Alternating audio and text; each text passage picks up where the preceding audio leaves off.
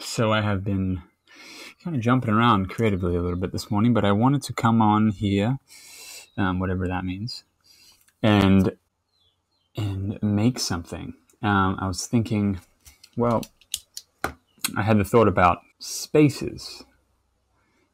Spaces being the ones we live in, the ones we inhabit, the ones we work in, where we spend our time. And how they shape us, how we shape them, how there is this kind of back and forth communication between our space and ourselves and ourselves and our space, and how we shape that to reflect what we want to feel, or how does that reflect how we feel. It's almost like, since I'm getting, as I say it now, is that we can either be influenced by our space, or we can influence it to further refine how we want to be influenced by it. So simply, I think, to begin with, there is this kind of simplification of what we need, our things, the stuff that we have. If we're thinking about our living space or our working space, like, what do we really need in our space? It's not necessarily a new concept, or maybe for some people it is, but like, do I value this thing enough for it to be worth inhabiting or co-inhabiting, my living space?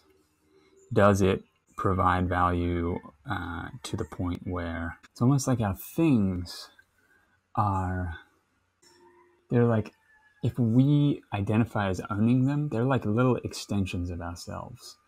There's this sense that that's my car, so it's like an extension of me in the world. So if we have certain things that we keep and we hold on to, that we actually really need to just let go of, or declutter, or refine, or get a new one of, or give to someone else who needs it more, or reminds us of something that we don't really want to be reminded of, or encourages us to do something that is not in our best interest, then for whatever reason, for whatever that root cause reason that we're holding on to that thing is, it's blocking, I see it as blocking a flow of energy. It's blocking our ability to really relax into the space that we live in.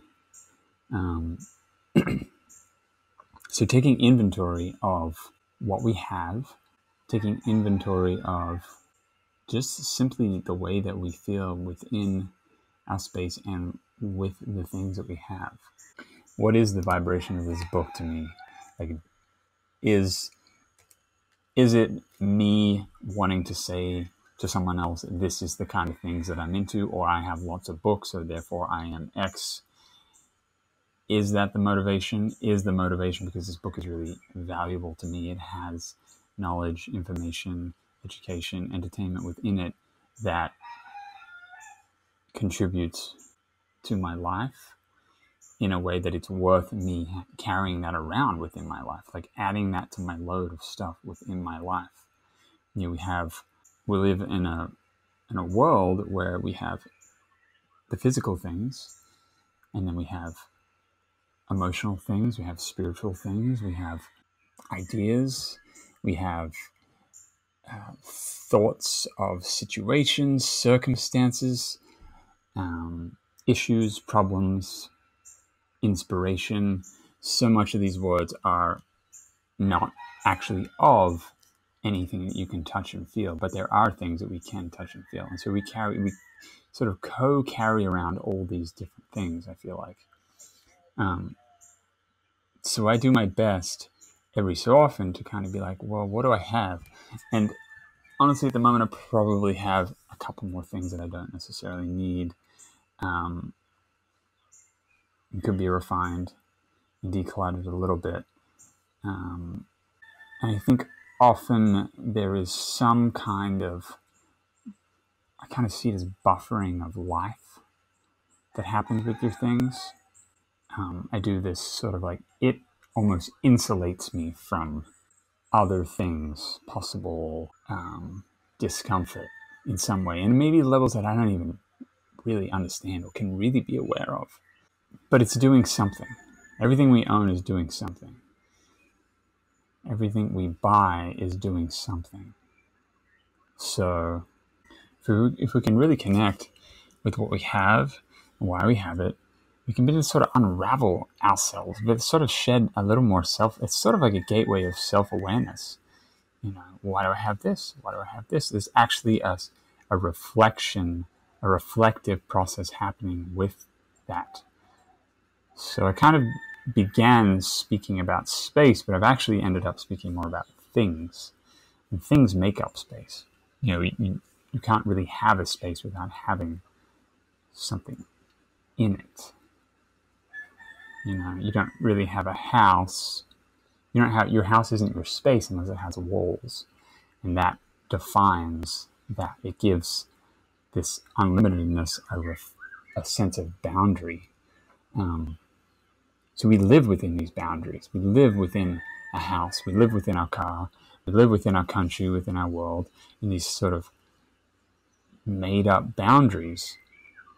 So within that, what do we want to make that up of? So yeah, it's an interesting thing to think about. And then there's hygiene and cleanliness and all that within that.